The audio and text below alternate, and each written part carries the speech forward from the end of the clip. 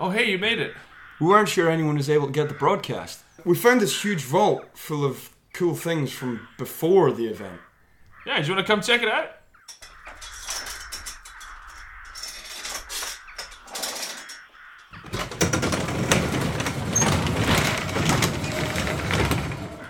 Welcome to the Don't Go Outside podcast, the last of 2020, potentially the first of 2021, depending on when this gets released. I am your vampiric host, Patch, and with me, as always, is my co-host, Robin, the cryogenic engineer extraordinaire.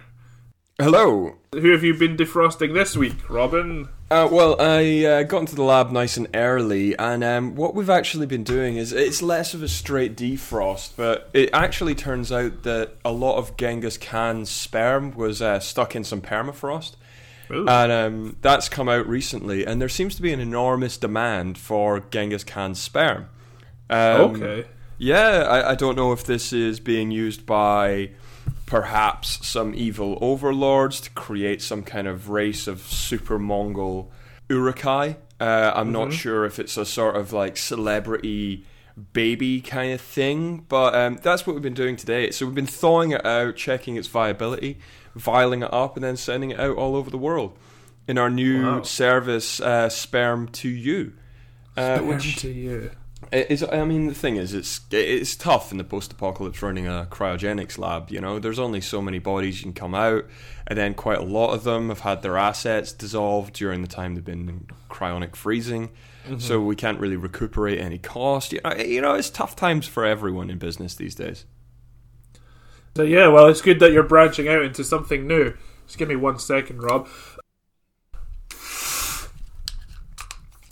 Your boy's gonna take his inhaler. Oh my god!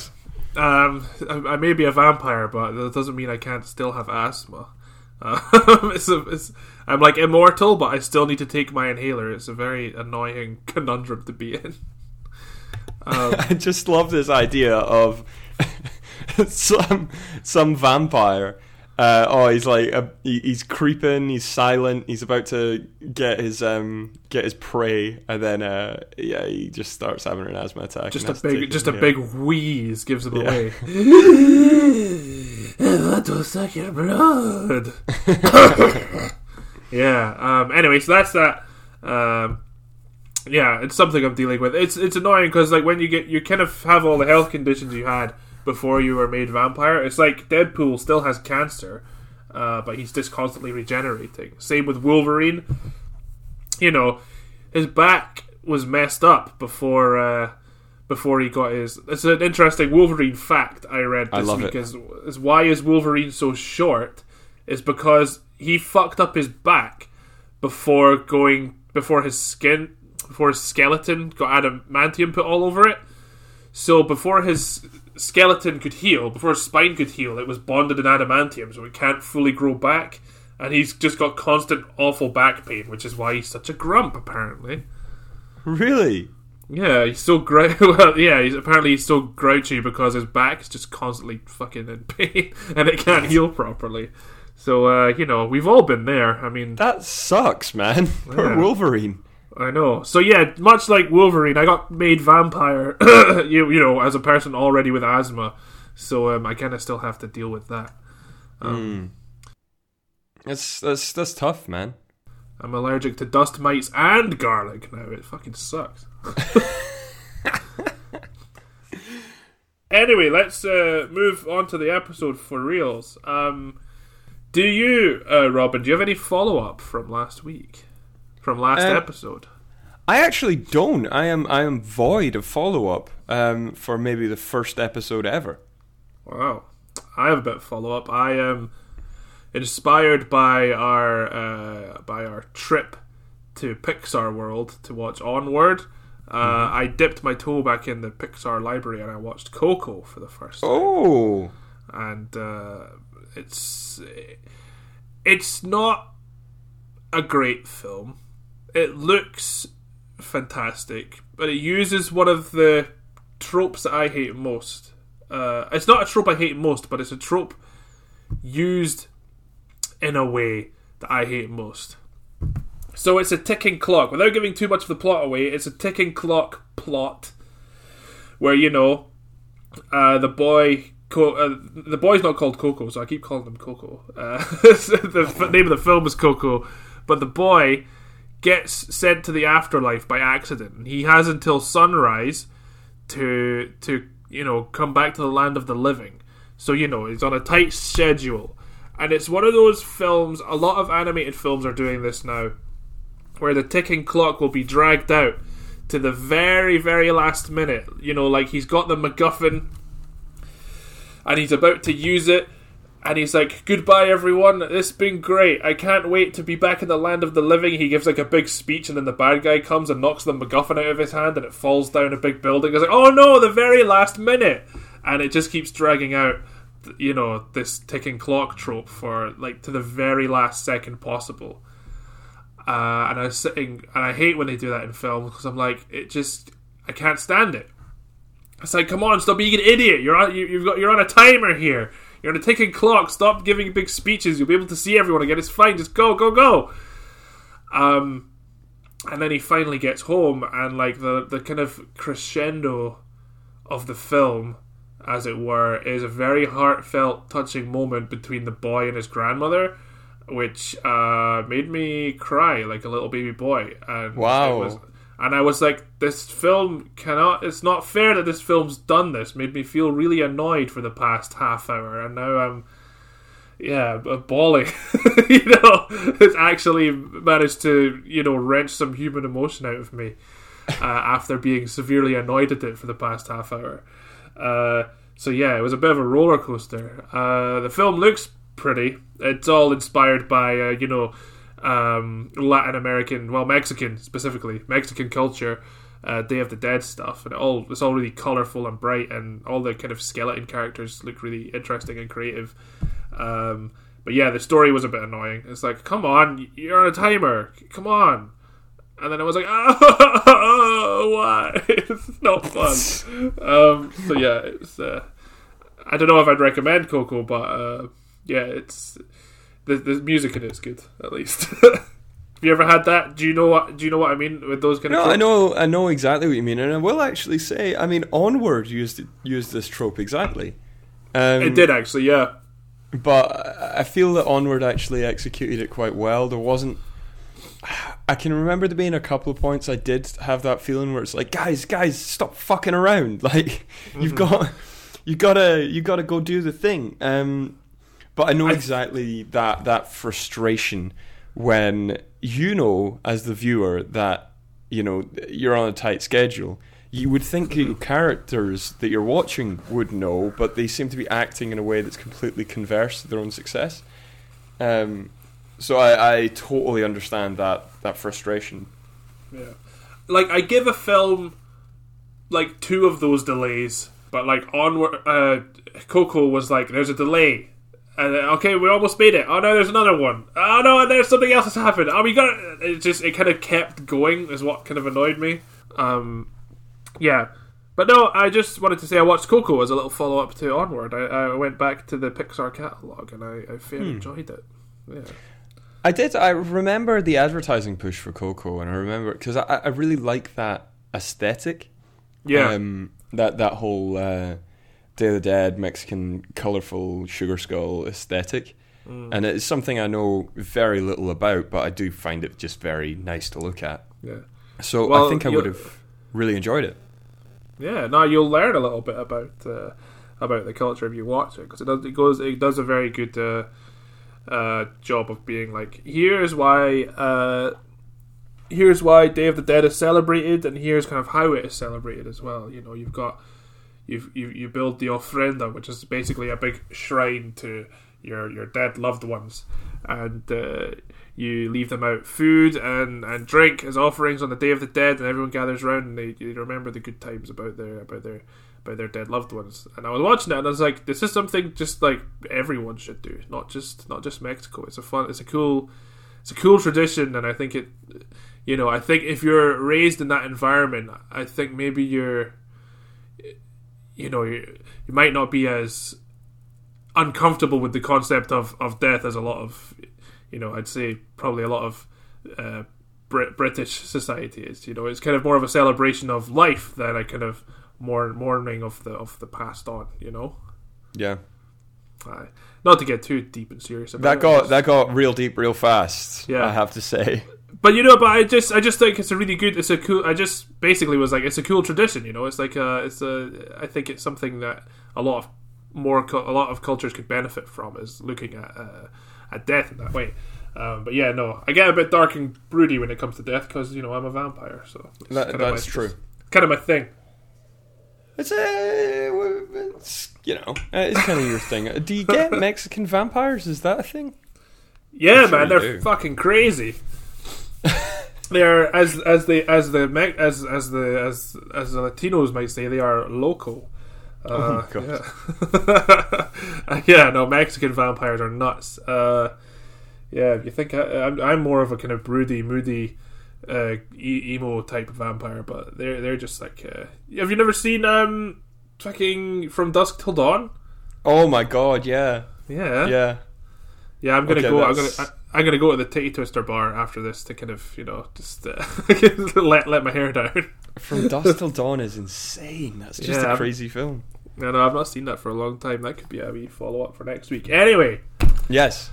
What have you been up to since we last spoke? Have you seen or watched or heard anything that's piqued your interest? You might want to talk about on a podcast about films and games. Right, thanks for that seamless lead. Yeah, you know what? I've engaged in a couple of things. One, which was just charming, just lovely, because I really have a push towards the whimsical these days. Because I think we need more of it in our life. Oh, yes. I watched Amélie. Okay. The classic Jean-Pierre Jeunet, like early 2000s, late 1900s. Yeah, it was like, it must have been like 2001, 2003-ish. I mean, that's probably when I first saw it, but actually, no, that can't be right. I probably saw it much later than that, but yeah. It was quite a while ago. But I watched that recently because it popped into my head, and I was just like, "Oh wow, what a nice world! What a nice world that's been crafted here." Mm-hmm. And it's definitely carrying some Wes Anderson vibes for sure. Yeah. Which I didn't realize when I first watched it because I hadn't watched any Wes Anderson at the time. Mm-hmm. But on watching it again after watching Wes Anderson's back catalogue, it was quite strange to see how many similarities there were. Yeah, I think that filmmaker, the guy who made Amélie, he's made like some films that are quite similar in tone. So I think he does have a very similar style to Anderson. It's just, I think the thing they both do right, and maybe it's more prominent in Amélie, is the fact that all of the characters in it seem like completely fully realised people. Yeah. You wouldn't be surprised at any point if the director had just chosen to take us to, whatever X character was doing, regardless of how short a period of time they'd been in it. Mm-hmm. I get the feeling that he has written an entire backstory. He knows where they live. He knows what they eat. He knows who their mum and dad were, for every character, and it just gives that feeling of like grounded reality, and you can build this whimsical sort of journey on top. Yeah, that's good. I think I watched it years and years ago, and a lot of it has stuck with me. I think I was a teenager when I saw it, but yeah, I remember it being, I hardly remember what the film's about. But it definitely had an impact on me because there's little bits I remember, like him. Is I not like her granddad always like saves like the that particular part of the chicken because he thinks it's like the best bit. I always think of that when when I have a roast chicken. A roast, yeah, the oysters, man. Oysters?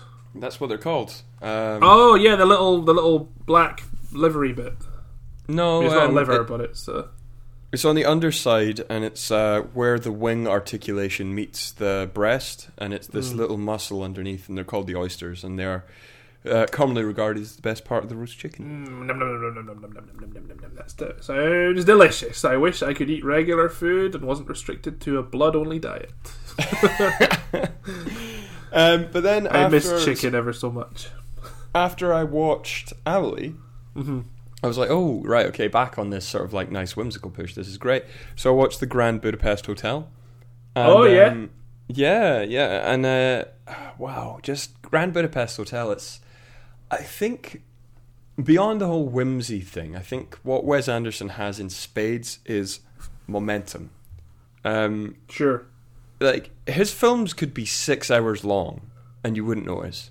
Because they're just built with this sort of momentum that drags you along through the whole thing. I think that's probably because of the use of like quite fast dialogue, and it's really that purple prose where, to be honest, anything that any character in a Wes Anderson film says, you could probably say it about 4 times shorter, but it's not written like that. It's written in this like very entertaining, whimsical way.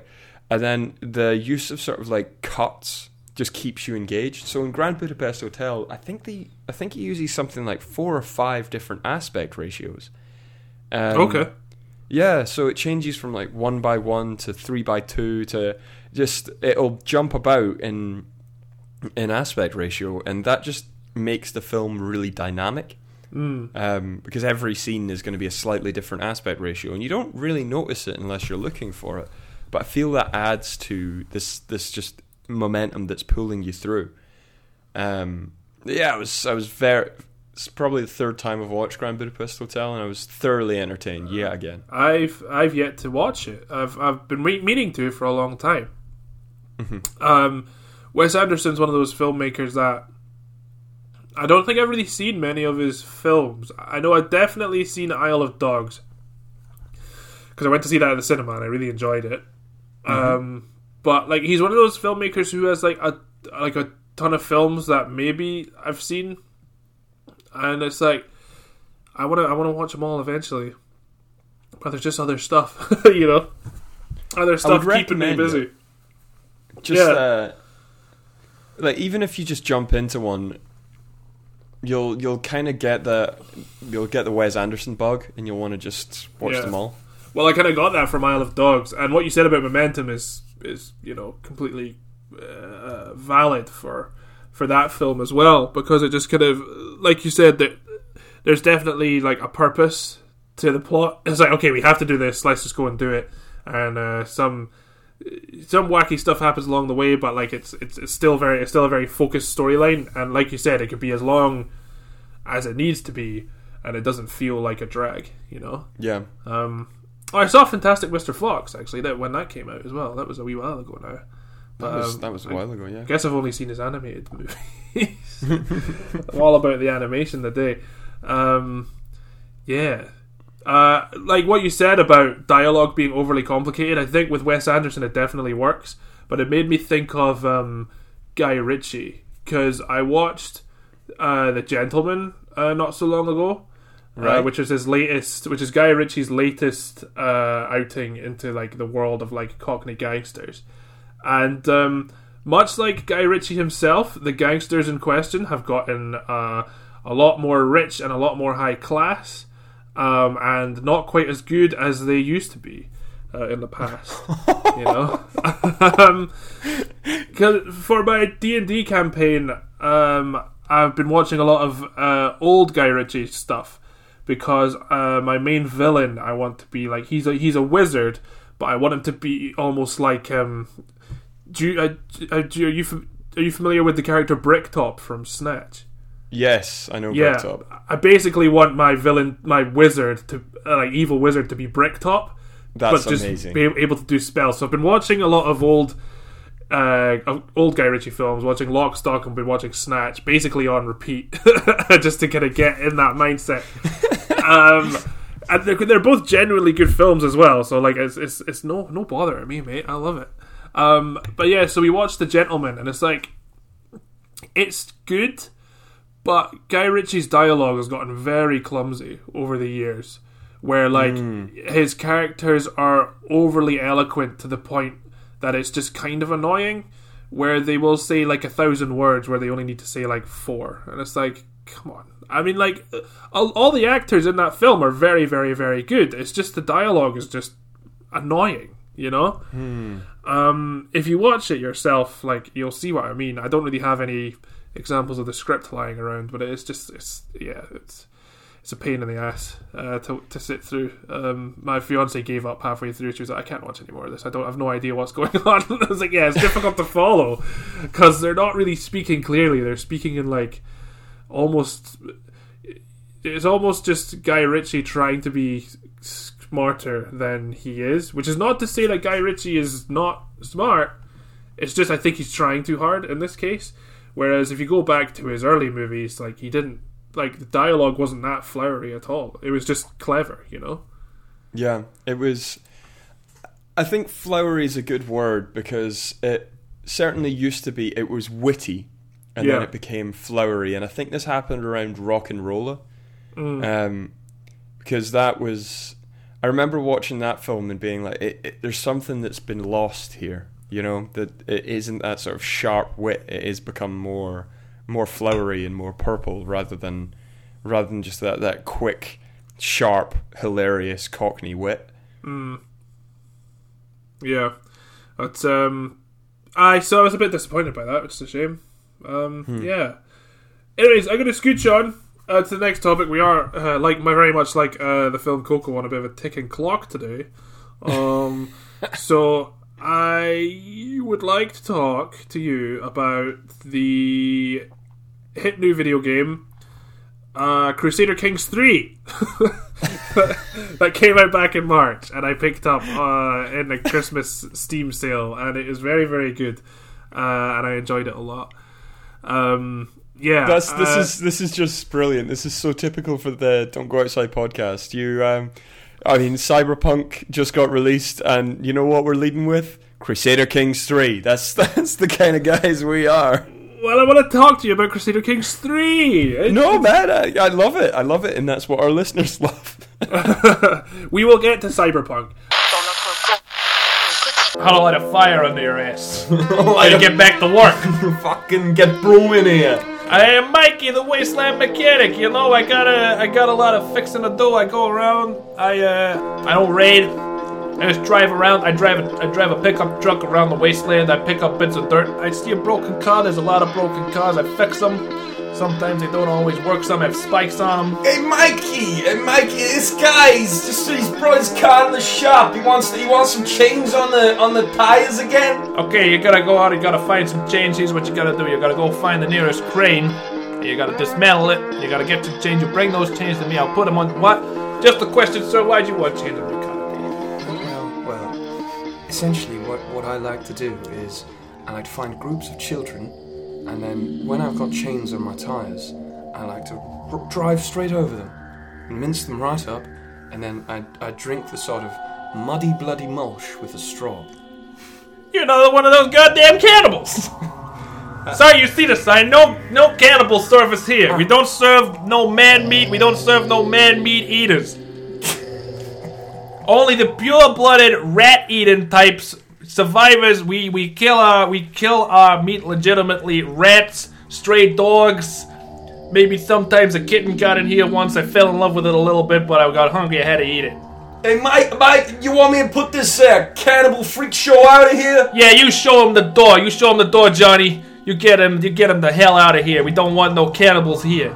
No cannibals! You're here, Mikey. It's his shop. No cannibals in here. You take your freaky child killing car and get out of here. So come down to Mikey the Mechanic's Wasteland Auto Repair Shop today. We'll fit you with anything you want in your car.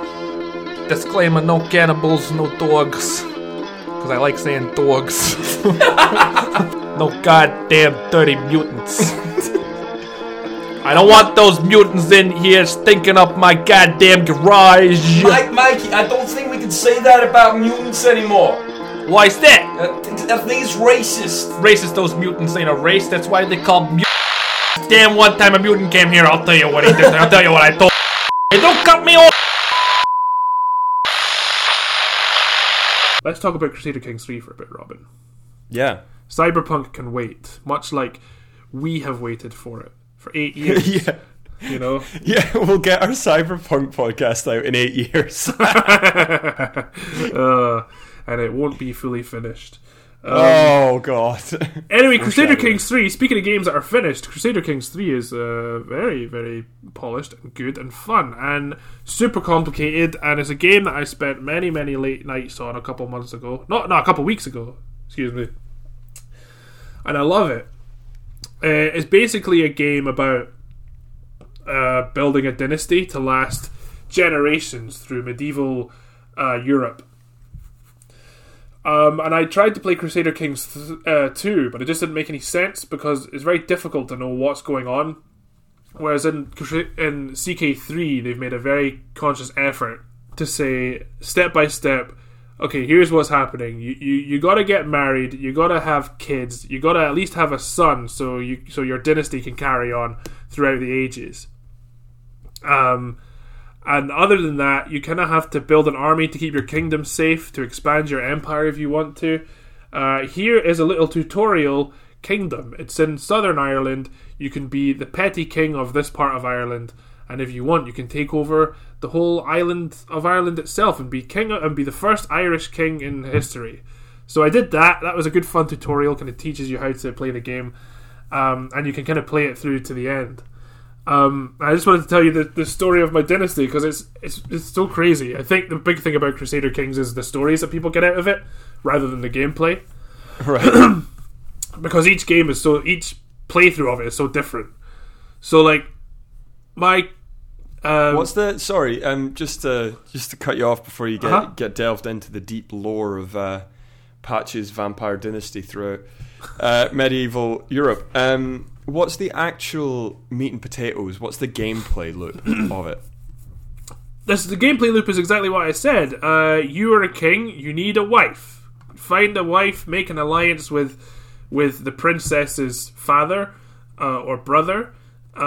It's basically it's just medieval politics, essentially. Building your kingdom and empire through either marriage, manipulation, murder schemes. Apparently the most powerful way to keep your bloodline strong is just by marrying within the family. So if you end up with a dynasty where your brother is the king of a different county, just marry off your son to his cousin. It's fine. Just keep it all in the family. And it's like, okay, apparently that's the most powerful way to continue, which, is kind of true to real life back in the day, I suppose. And the stories that kind of come out of that are really interesting. I'm kind of more meaning does it run like an RTS? Is it like a dating sim? Is it what's it's a bit like a real-time strategy game. Right, okay. Where you have a big map of Europe, and it's a bit like a kind of dating sim-ish, where it's not all about romance and stuff. It'll just come up with little scenarios like, oh, you were on a hunt and you come across a big deer. Do you want to chase it? And depending on what you do and how capable your character is, you can hunt down the deer. You might get wounded during the course of the hunt. Or you will come home with a magnificent trophy of a white buck, that kind of thing. So it's cool. It's a good balance of real time strategy and almost like role playing, like an RPG. Because you kind of have to build your king's statistics to be whether he's more of a powerful warrior, or whether he's like a manipulator, or whether he's good with money, or whether he's a very good diplomat. You kind of have to find that balance to see kind of which sort of ruling works for you.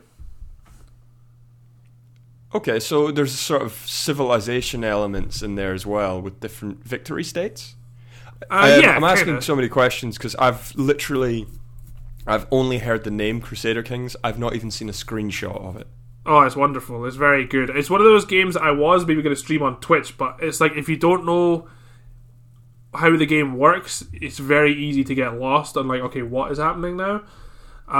So unless you've played the game for a little bit, then it's very hard to pick up on how it actually works, which is why it's kind of taken me so long to kind of explain how it works.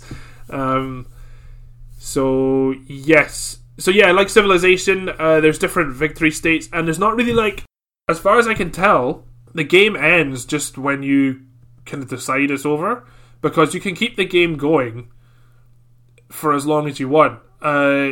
in one of my playthroughs, like my dynasty came to an end because I didn't have a rightful heir, but I could keep playing the game as the queen's son, who was basically the rightful heir of another dynasty. So you would just skip over to another kingdom and keep playing from there. Wow. So it's kind of like a game over state, but it's like, well, your family's kind of continuing. You just won't be, this amazing dynasty that you once were. That's all burned to the ground now. But yeah, so it's really interesting. Like I said, it's one of those games that's difficult to put down because there's no ending to it. I think the game there is a year that the game will end. I think it's like the 1300 or something. But you can start off in I think you start off in 950 AD. Oh my word! You can just keep it going for hundreds of years. So yeah, it's really good fun, man. I had a really good time, like I said, in the tutorial campaign, where you play as the petty king Murshad MacBreen of Ireland, and of a part of Ireland, even of Cork, I think it was. And eventually, you make alliances with the other petty kings of Ireland, and you gain enough power and duchies to be the overall king of Ireland. So you could be the Ireland's first king. So I did that, and that was really good fun. I was like, oh cool, I'm the king of Ireland. Great. I'm just gonna see if I can expand onto the Isle of Man. Got my ass kicked by the king of the Isle of Man, which is embarrassing.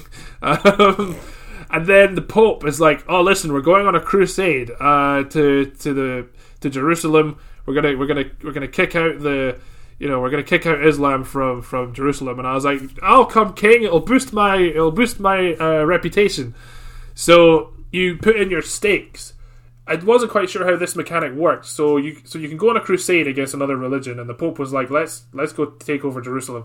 So you put in if we win the crusade, what do you want out of the Middle East? And I was like, well, I don't know. I'll give my fourth daughter, who's not in line to inherit anything. I'll just give her a bit of land in the Holy Land, just as a little gift. To be like, you're not in line to inherit anything. Just have Acre or something. So we go on a crusade to the Middle East for 3 years, and I think my army was the only one to actually hit Jerusalem, and Jerusalem was under siege by the King of Ireland for 5 years, and we won the Crusades that way by taking over Jerusalem. So the Pope was like, "Guess what? Your daughter is now the Queen of Jerusalem, and therefore the whole Holy Land." And I was like, "What? So this Irish princess who wasn't in line to inherit anything is now Queen of the Holy Land. She's more powerful and influential than her father, the King of Ireland." So the game was like, well, I mean, if you want, you can play as her. I was like, yeah, that sounds fucking cool.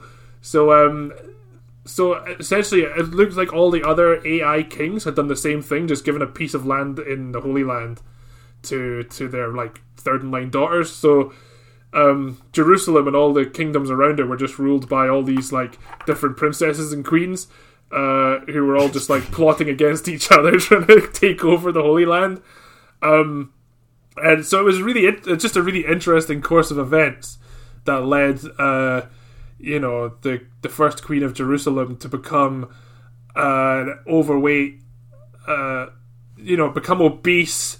She got addicted to hashish cakes, and she's a lesbian as well, so she can't really have any kids because there's sexual orientations in the characters that you can't really control. The kid's just born. And sometimes most of the time your kid is heterosexual, but if your kid decides that they're gay, then you can have kids, but they're less likely to have kids because they're going to go off and have illicit affairs with people of the same sex while being in a politically arranged marriage with the prince of another kingdom. So she was estranged from her husband who lived over in Denmark, and just kind of, sat on her throne in Jerusalem, just eating hash cakes, and eventually just abdicated. There came a point where she was just super stressed out. Too many people were declaring war on her, and she had a rightful heir who was her firstborn son. And the game gave me the choice to abdicate. It's listen, this is too stressful. Do you want to just abdicate, give the throne to your son? And I was like, yeah, sure. So she goes off to retire to Cyprus, and her son takes over, and that was the end of that line, because her son was like technically part of another dynasty, and I was like, I think I'll just end the game there. That was a fantastic story, you know. I love this mad queen just smashing in the hash cakes. That's so good. I know. It was incredible. After I'd finished that, I was like, this game, this might be the perfect game for me. Just being a king or queen, and just I just really like the stories that come out of it. You know, it's reminding me a lot of a 2016 phone game called Reigns.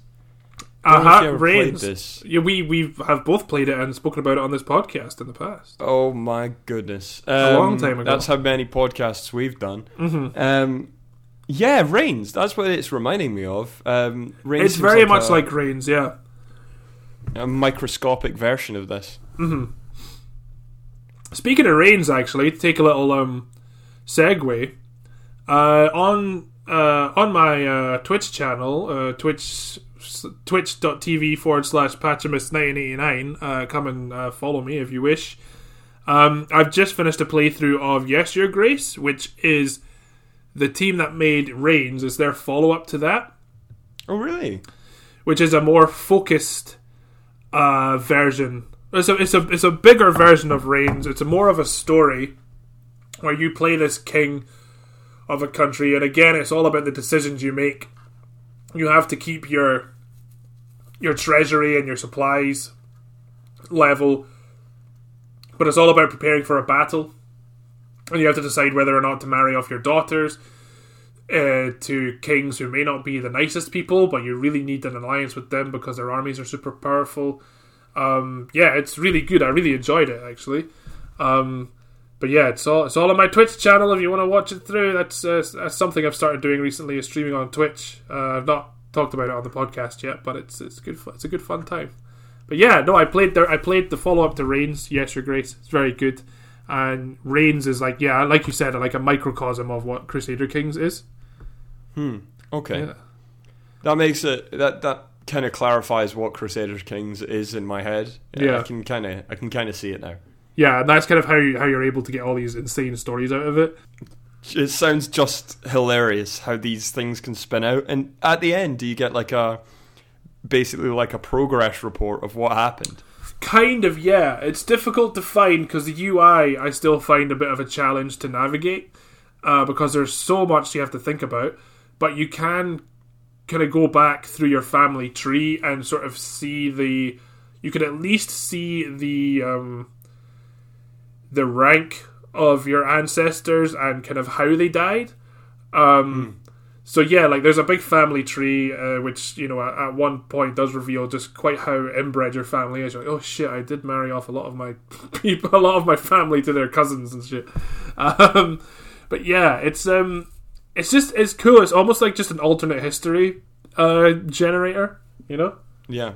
It's really good fun. I'd recommend it to any and all with a semi-decent gaming PC. It's very good.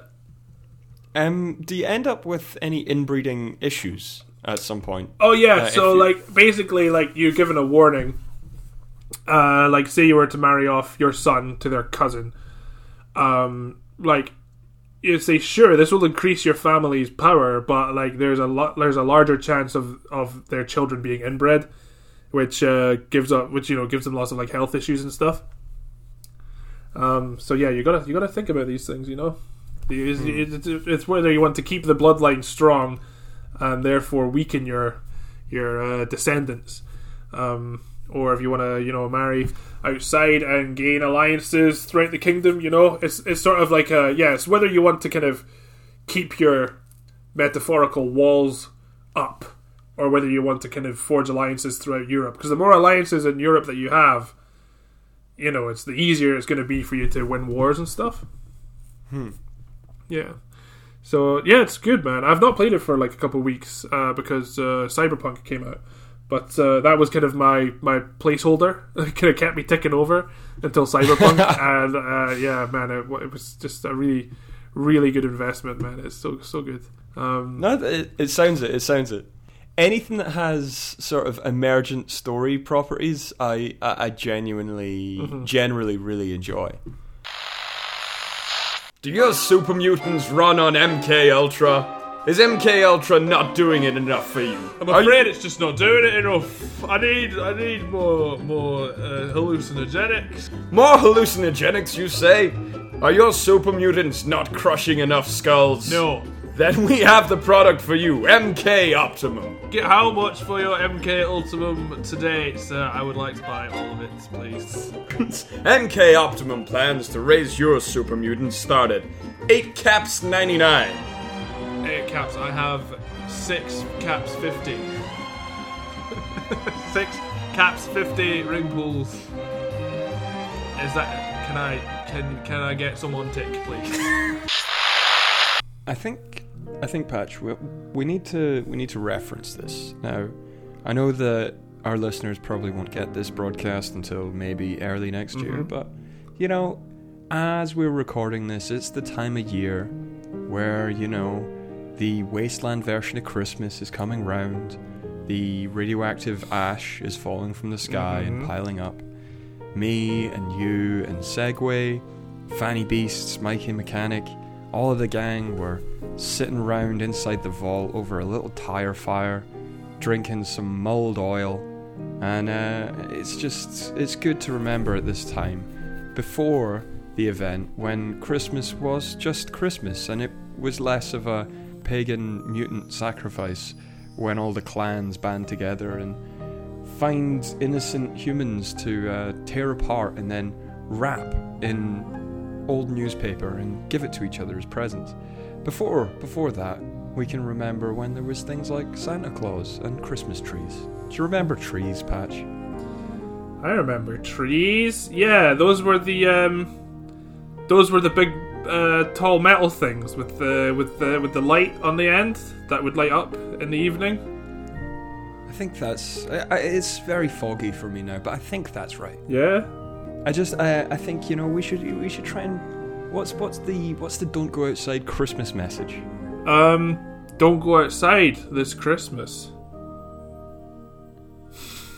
I think that's a very, very good don't go outside message. It's a 2020 themed message if ever I heard one. Certainly is. Yeah.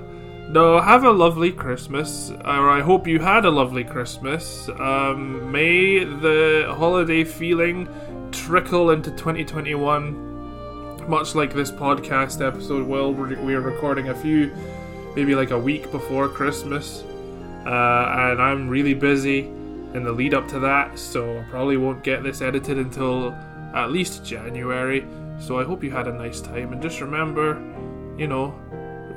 that it's not all about gifts, it's not all about food, it's not all about family, it's not all about TV, it's not all about drinking, it's not all about Father Christmas, it's not all about snow, it's not all about Charles Dickens, it's not all about any of that.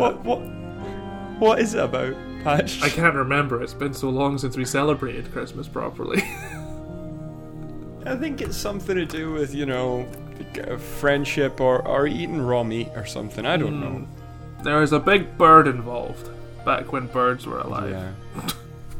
Birds, they were a thing.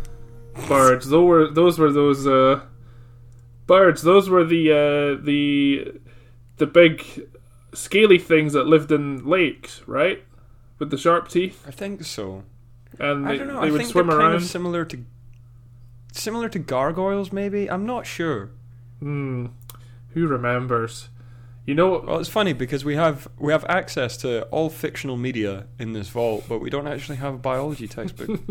Yeah, we have any fiction. You got it.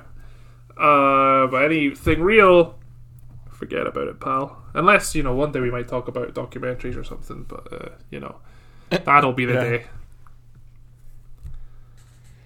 Well, what did you want to continue the podcast broadcast from the post-apocalypse with... Well, Robin, Cyberpunk came out and everyone's talking about it, and oh my god! I've been playing it, and you yourself said that you had some things to say about it, which I'd be very interested to hear your thoughts. So, Cyberpunk 2077 has been released after the better part of 8.5 years in development hell by CD Projekt Red, the people who made the Witcher series, which is very popular. Developed under a state of crunch, forced overtime. There was scandals around them making fun of transgender people in the social media before Cyberpunk was even released. Oh, goodness. They've pissed off people. They've made their workers work terrible hours to get out a game before Christmas time that is not finished, but I really, really like it. It's a good old game. Tell you what, Robin, Cyberpunk 2077 is a hot mess, and I love it. I did just see that it's been retracted from the PlayStation Store. This morning, the news came out this morning that the PlayStation Store have just gone, you know what, this game isn't ready yet. We're taking it off the PlayStation Store. It made actual real, mainstream news. I heard about it through my fiance, of all people, who, doesn't interact with video game media at all. So yeah, it's crazy, right? Sony. It is crazy. I can't think of another time that this has happened. Like that a AAA has actually been retracted from the store, and refunds have been automatically offered. Mm-hmm. I mean, there must be examples, but I can't think of one. Yeah, I mean, it happened. I mean, games get pulled from their digital stores all the time. Licenses run out, that kind of thing. I think the Scott Pilgrim video game is very famous for having disappeared from the Xbox marketplace. And then I think it came back quite recently to thunderous applause. Same with like PT. Remember the PT demo got pulled from PlayStation Store. Because Konami were like, we're not making this game anymore. Yoink. Just took the PT away. So people were selling PlayStation 4s on eBay for like $1,000 because it had PT installed on it. Wow. So yes, Cyberpunk, I mean, if you have it, you're still able to play it. It just means if you were looking to buy it on the PlayStation Store, it's a bit too late, pal. Sony decided it's not ready.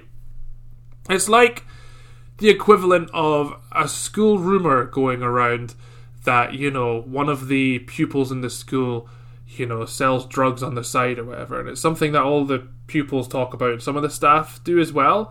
And then somehow the rumor gets to the headmaster. And, they're brought to the headmaster and they say, you know what, you're selling drugs on school property. Get out of here and don't come back until you're better. I think that's pretty much exactly what's happened here. Is CD Projekt Red have been selling their wares, and everyone's been saying how terrible it is. And then headmaster Sony has said, "No, get out of school. Come back when you've learned your lesson." That's the metaphor I kept thinking of. Was that now that Sony have kind of dipped their toe in and be like, "Nah, this isn't good enough." It's like, oh. This is seriously a bad launch, Yeah. Has it hit? I've not actually looked at the reviews. Has it impacted their Metacritic score or whatever? I mean, their Metacritic score was all over the place. Pre-release, all the major review sites were lavishing it with praise, saying what an accomplishment this game was, and how incredible the game was. And very few of the reviews actually mentioned bugs or glitches at all. And then the game released, and of course the game is full of bugs and glitches, which made people very unhappy, and thus the review bombing began. The great review bomb of 2020. The second great review bomb, should I say, of 2020. The first being, of course, Last of Us Part 2. But that's another story for a previous episode. So yeah, I think the Metacritic scores all over the place. I don't really care about Metacritic scores, to be honest. I never describe myself as a proper reviewer of games. I just like to kind of talk about my particular opinion on them. Interesting how there does seem to be a smack of review outlets don't want to get blacklisted from this major label, so they will lavish the game with praise in order to stay in their good books, and they will only talk about bugs and stuff when it's brought into the forefront. When people are like, what about all these bugs? I'll say, oh yeah, no, there's a few, but the game's great. And to be honest, Robin, the game at its core is really good. I've been really enjoying it. I'm playing it on PlayStation 4, which is like apparently the worst system to play it on. The game is optimized mainly for PC, where it doesn't work very well. It works apparently quite well on PlayStation 5 and Xbox Series X. And it runs fine on PlayStation 4. It crashes probably like every hour. And sometimes out of what seems to be sheer embarrassment. I was walking through a club and I noticed one of the NPCs was like stood in there was like a group of people in a booth having drinks and having a good time, and one of the NPCs in the booth was T-posing facing the wall, no clipping through the bench. And as soon as I noticed it, the game froze and quit. Just like, no, that's not there. I was like, okay, don't look at that. Yeah. But the game itself, like, honestly, mate, the world of Night City is incredible. Like, it's so huge. Like, it's such an ambitious project that I'm not surprised it's as broken as it is, because it's just a massive open world city with so much to do. It feels like a living... I mean, if it worked properly, I imagine it'd feel like a living, breathing city. And you get the sense that that's what they're really trying to go for. And I love... Is it? Yeah? Sorry, please go on. I love just not paying any attention to the story of the missions and just walking around the city, just looking at... seeing the sights. It's a dystopian nightmare. Like, Night City is a horrible place, and I think they haven't glossed over any of, it's not like, my closest comparison is the world of Grand Theft Auto. When you play Grand Theft Auto, it's like an exaggerated version of America where everything's just a little bit worse than it already is, and you can kind of see things, it's like a cartoon version of America. Well, like this, like Night City is that, but tenfold. It's like, Night City's an awful place. The only way you'll ever escape is by dying. And all anyone cares about is what you look like and how much money you have. And it's so compelling to explore this world where all that matters is your street cred. Yeah, it's crazy, It's mental. It is a nightmare vision of the future, which is just endlessly fascinating for me anyway to explore. So is it sort of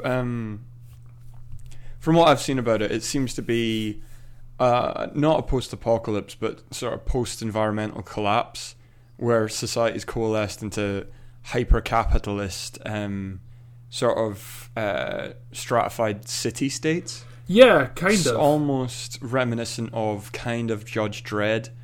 Yeah. I don't know that's kind of the vibe I got. Yeah, I don't know the full world lore.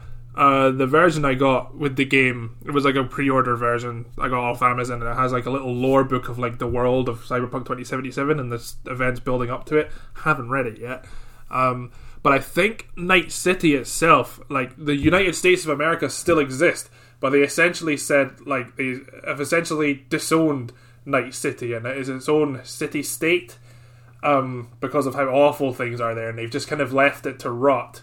To kind of just basically until it's like there's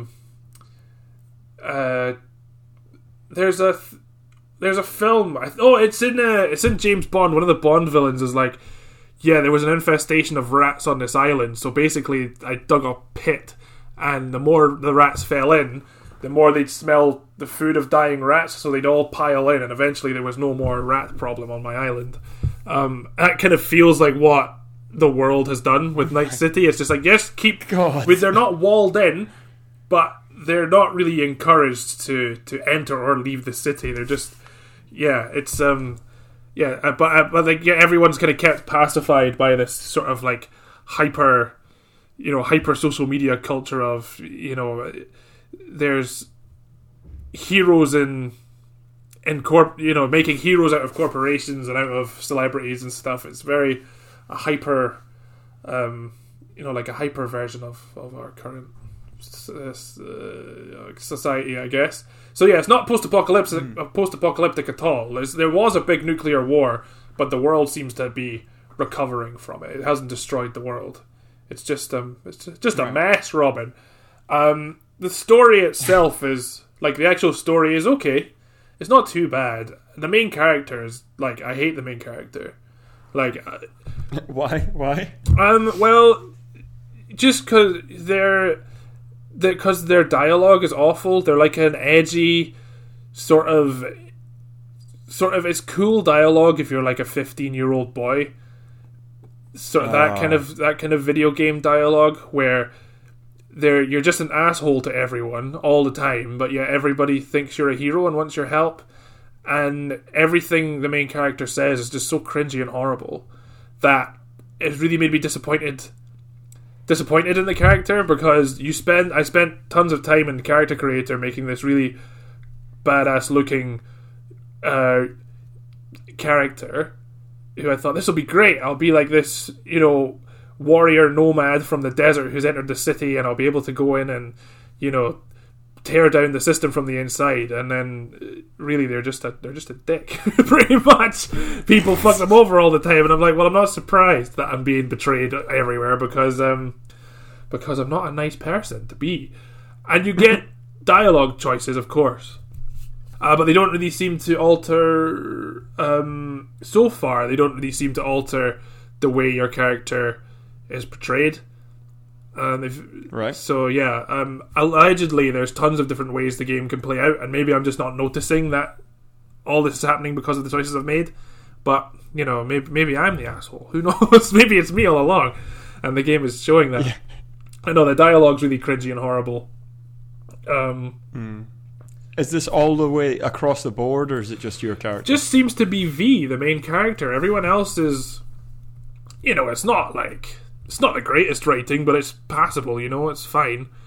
But yeah, it's. I mean, I've not like done a comprehensive playthrough. I've had the game for just over a week now, and I've been playing kind of in the weeknights after work and stuff when I've got, a spare moment. When I'm not streaming on my Twitch channel, Patchimus1989.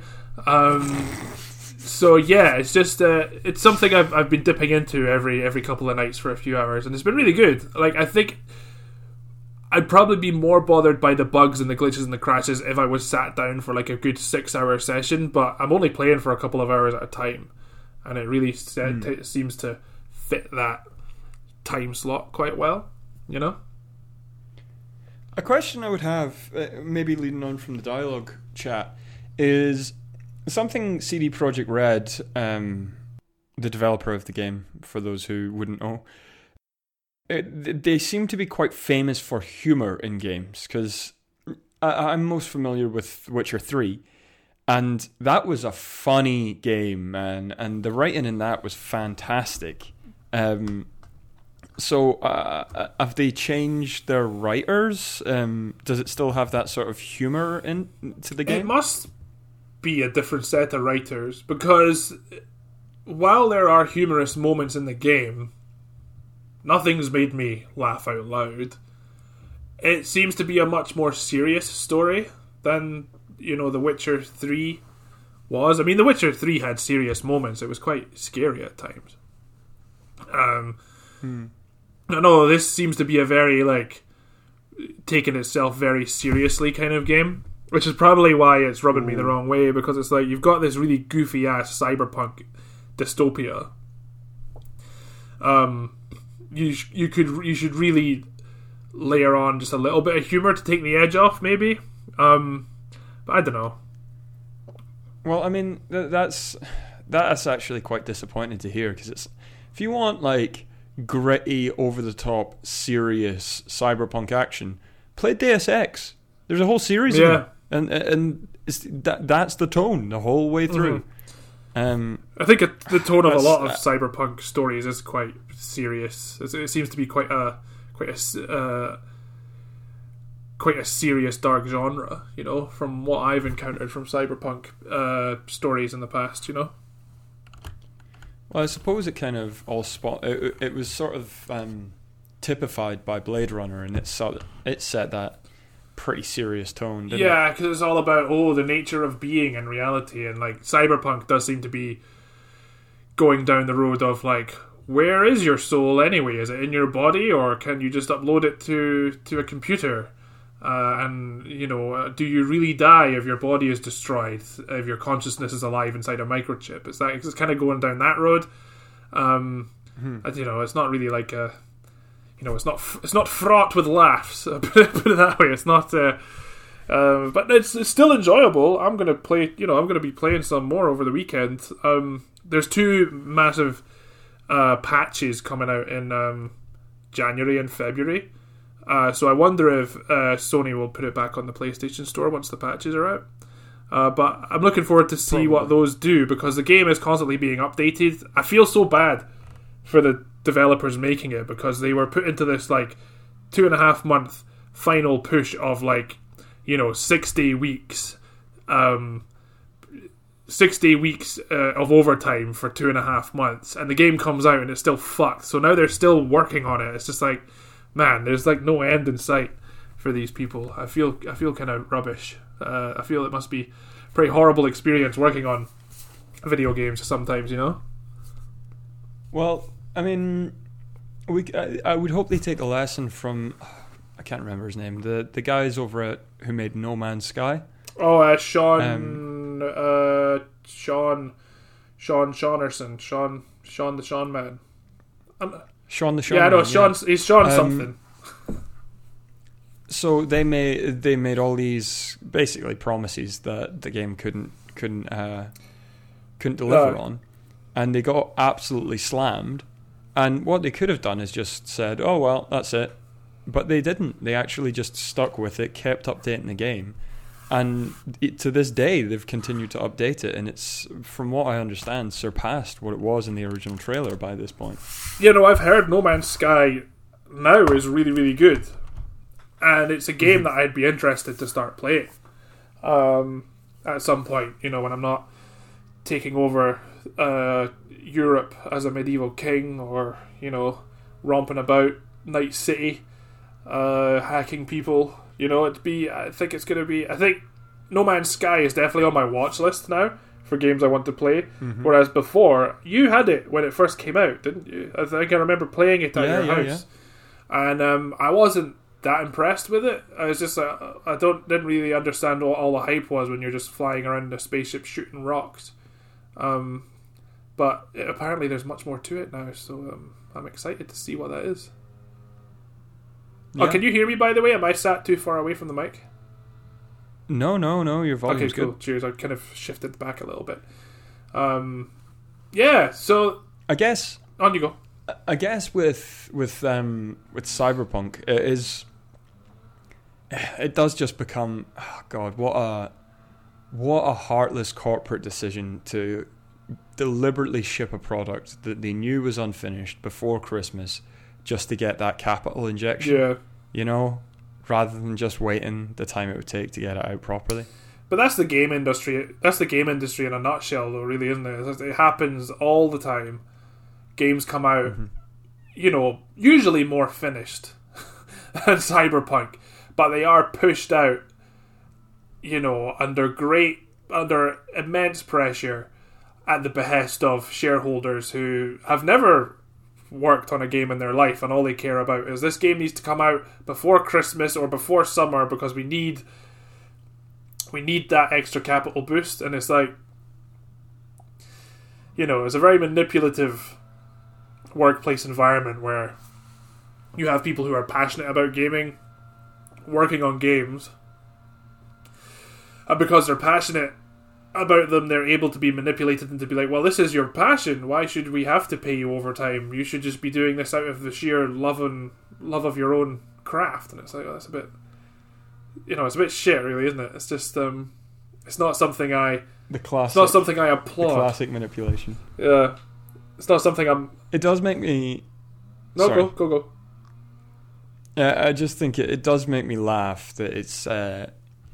So they've built this satire of a hyper-capitalist society that's based on individualism and social stratification, and it somewhat demonizes the corporation and corporate behavior.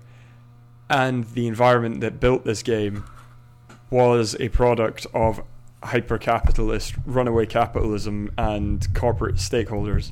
I just think that's just quite funny.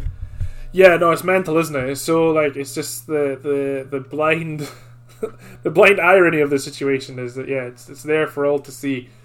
But yeah, it's something we've spoken about. We've spoken about this topic in the past. I think when we spoke about The Last of Us Part 2. Yeah, and I hope it's something that people are becoming a lot more aware of over the past couple of years, and I'm hoping it's something that gets dealt with soon. Whether it takes unionization or whether it takes just games longer to come out. It's just it's a problem that needs solved. Sooner rather than later. Because I feel bad. I feel bad buying these games because I did fall in for the Cyberpunk hype at pretty much the last minute, being like, actually no, I really do want to play this game now. I'm gonna stop watching trailers and everything. I'm gonna sit down and get it. It'll be great. But I feel somewhat guilty buying into the hype and buying these big games like The Last of Us Part 2 and like Cyberpunk 2077, where so much it's almost like buying clothes knowing they've been made in a sweatshop somewhere. It's like, I like this shirt, but I know that some poor young boy has probably lost a finger or two, stitching it together. It makes me feel pretty guilty it's a weird feeling. Like, if I'm not enjoying a game that's had as much work put into it as, say, Cyberpunk 2077, I feel like, well, people worked really hard for this and probably haven't seen their family for months, and for what? For this buggy mess of a game to come out and for people to be shouting at them for it? It's just... Yeah. No, I totally get you, and we shouldn't be in a position where we feel bad about buying someone's work. At the base of the transaction, you should be able to feel good. I am paying money for this, this piece of media, this piece of art, in the knowledge that the people who created it and conceptualized it will be compensated fairly for the work they did, for their creation. And when that becomes obfuscated and abusive, then it's not a nice buying experience. It's not a nice creation experience. And it sort of deeply colours the whole thing. Yeah, because it's something I kind of think about a lot, especially when I was playing The Last of Us Part 2. I think I said when I spoke about it a few episodes ago, is that I felt the game went on really much too long. It's too long of a game. And I felt bad for thinking that way, because it was like, my criticism of the game felt harsh, because I was like, I know people have literally gone to hospital for to get this game out on time, and now I'm like, oh, your game's too fucking long. So it's like, yeah, it's just, I don't know, man. It's just a messed up economy. Well, not maybe economy is not the right word, but it's a messed up system. And for someone who, video games are a big part of what I do. It'd be nice if there was if the system was changed to a way where you don't feel guilty for buying buying games that were made under sweatshop conditions, you know? Yeah. And I think that's... I think it will change for a number of reasons. One, it's becoming a lot more visible, these issues, and the consumer's becoming a lot more aware of this, which creates an environment where, you know, change and disruption can happen. Because, say look at the rise of indies, for example. Indies are just growing and growing because so many developers go, yeah, I don't want to work for a huge publisher when I'm not going to be compensated fairly for my work. I'm going to be forgotten and abused, and it's not going to be very nice.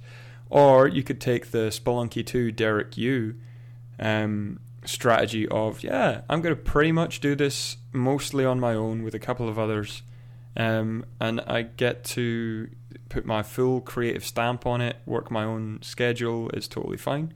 That's not to say that the guy doesn't work insane hours and put himself under crunch, but it's different when you're doing it to yourself. It is, yeah. I watched a very interesting video about crunch. Crunch. What's a very interesting... The Grinch? I watched The Grinch the other day, and that's a guy who knows how to work hard. Stealing Christmas over the course of one evening. No, I watched a very interesting video about crunch where the main point was like people who are passionate about their art form will crunch regardless, and that's still not a great thing because they are doing themselves harm by putting themselves under this pressure to get something finished because they want to see it completed because they're passionate about it. And I think that's where Sean Shaunarson of Hello Games that's how he ended up with No Man's Sky. You know, he really crunched his way through it and got the game out on time, and people weren't happy about it. But you know, he did that to himself. Same with Sakurai, the guy who makes Super Smash Brothers. I don't believe there's a massive crunch culture at Nintendo. I could be wrong. Call me out if I'm wrong on that. But he basically... There were stories of Sakurai wandering around the Nintendo offices with an IV drip for the last couple weeks of Super Smash Brothers development because he was like, I need this game to be finished. It's my young child and I want this game done. And he would be sleeping under his desk every night and basically getting nutrients from a drip just to finish his game. It's mental. Jesus Christ. People do put themselves under an immense amount of pressure to finish the things they love. And it is awful that larger corporations do take advantage of that fact. As a side note, that is God, that's hitting me right in the soul right now, given the way I'm feeling, and I've been working. I know you've been working real hard this year, man. You gotta, God damn it. But at least you're not anyway. On a drip. Exactly. No, I don't actually think Nintendo does have a bad crunch culture, which is funny because they're a Japanese company, so you'd expect them to be terrible. But they actually, I don't know, whenever I hear stuff about Nintendo, I always just seem to be impressed about their approach to things. Well, was it Shigeru Miyamoto, the top chap who died? No, Satoru Iwata passed away a couple of years ago. Satoru Iwata. I remember when the Wii was released and it didn't make enough money. The original Wii was actually a failure, as I remember. Well, it was the first time Nintendo had recorded a net loss at that time in their 70-year history. Yeah, and the president at the time said, right, I'm not paying my staff any less money, but I'll take half he just cut his wages in half or something mental. Yeah, he refused his annual bonus or something like that. Something heroic. Yeah. It was like that is what more CEOs need to do, you know? Yeah. It's not like the head of Activision is constantly cutting hundreds of jobs and then giving himself and his, board members like massive pay rises, after cutting tons of jobs every single year, and it's absolutely horrible. So yeah, it's a messed up industry, man. Yeah, But, you know, hopefully Nintendo... Oh, man, if it comes out that Nintendo are just the worst, I'm going to be really upset. I know. Let's save that for 2021. So, yeah, we've deviated quite a lot from Cyberpunk, but I think for good reason. I think that's a topic I've kind of wanted to cover for a little while is working practices in the game industry. Yeah. We've touched on it a number of times, but it is just tragic, and it does colour your experiences with it. Oh yeah. Which it's not the way you should feel. No, it's not, Robin. No, it's not. It's not the way any. It's not. I'm sure it's not the way anyone would like to feel. Like, imagine if this is the way films are made. You know, every time a new Avengers movie came out, it comes out, you know, 3 months sooner than it should, because I mean, maybe it does happen in films. Probably does. It probably happens fucking everywhere, but video games are getting the spotlight. Yeah, I don't know. I'm kind of running out of steam on crunch. I can't really crunch the last 10 minutes of this conversation. You need to just crunch to get it through. Yeah, man. But Cyberpunk 77, I think it will be good eventually. I think it's going to be very much a No Man's Sky situation, because there is DLC planned for it, but the base game needs to be fixed first. I'm looking forward to see how it progresses, and I really hope CD Projekt Red do take note of this, the drama that has been Cyberpunk 2077, because the guy in charge has been tweeting all the time, being like, every time something comes out, like a scandal, he's like, "Oh, I'm sorry, we'll do better. Oh, I'm sorry, he keeps saying they'll do better, but then they never do." So it's like, I really hope, he keeps to his word, for whatever project they've got coming out next. It would be nice to see a big player in the industry, take charge, other than Nintendo, take charge and be like, "Nah, we're going to do this the right way." So, yeah. So, Robin, would you go outside for the games industry as a whole? Would you go outside for video games, one and all? I mean, I would, obviously, because they bring me so much joy. Even though, as we've talked about briefly, that I over the past few years have moved from being a player of games to being a spectator of games. Like I'm a games fan, big time, and I keep up to date with the media. I talk about them, and I watch a lot of Twitch streams. But I don't know. I find it harder to play them now, for whatever reason, whatever's changed in my brain. Probably just gratuitous exhaustion, constant exhaustion.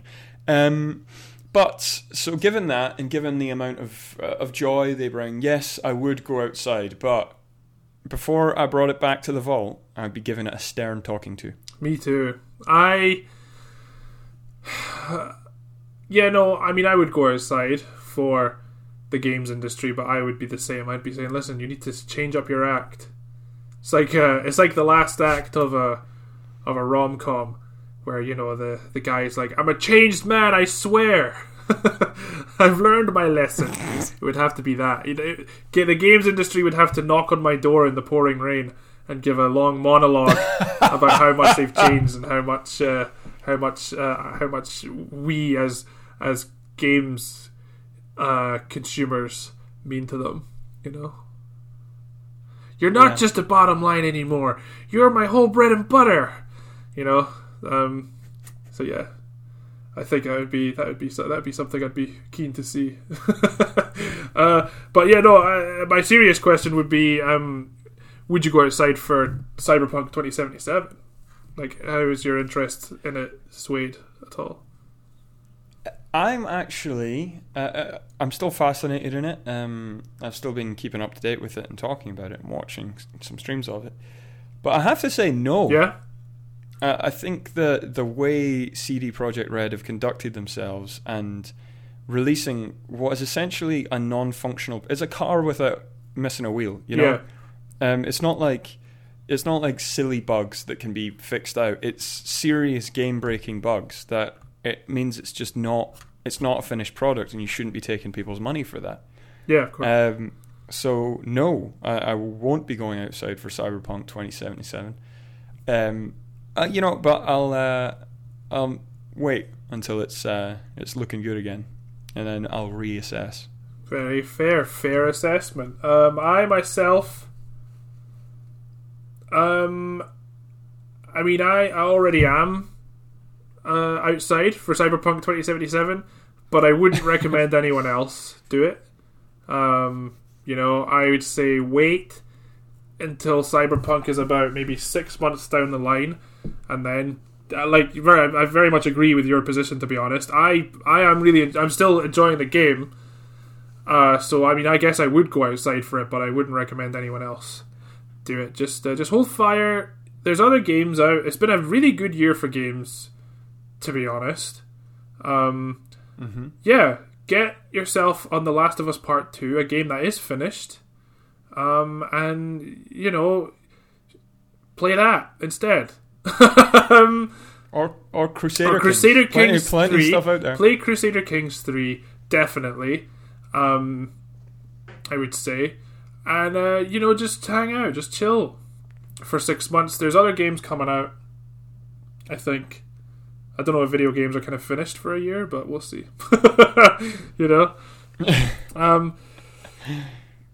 So anyway, that was a pretty decent episode. That was a good long chat about some serious stuff. I think we handled it quite well.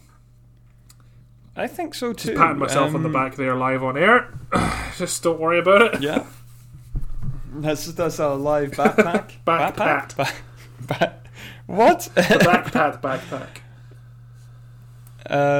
Well, let's cap off the last podcast of 2020. It's been a hell of a year. Thank you everyone who's listened to us this year, and thank you to all of our listeners, and thank you, Patch, for continuing to make these podcasts. Thanks very much for joining me and recording them, Robin. I do enjoy it very much so. And thanks everyone for listening to the 2020 season of Don't Go Outside. We'll be back in 2021. We might already be back. If you're listening to this in January, then welcome to the world of tomorrow. Let's hope it's better than 2020. Everyone's saying that, but things can only get better, as Tony Blair used to say when he was going to be Prime Minister. That was his song. Forgot about that. Tony B. Liar. Let's not delve into Tony Blair. Late 90s politics, late 90s British politics on our fictional podcast.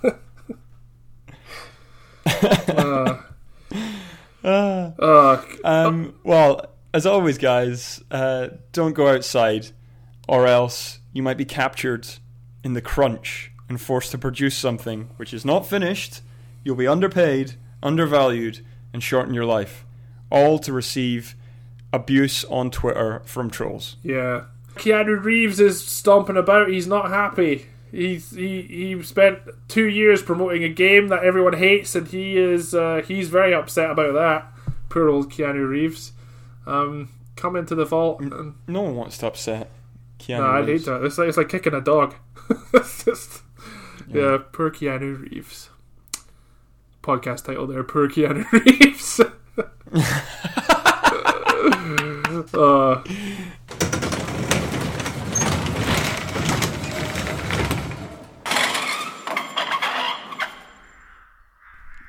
Don't Go Outside is your podcast broadcast from the post-apocalypse, brought to you by Patch and Robin.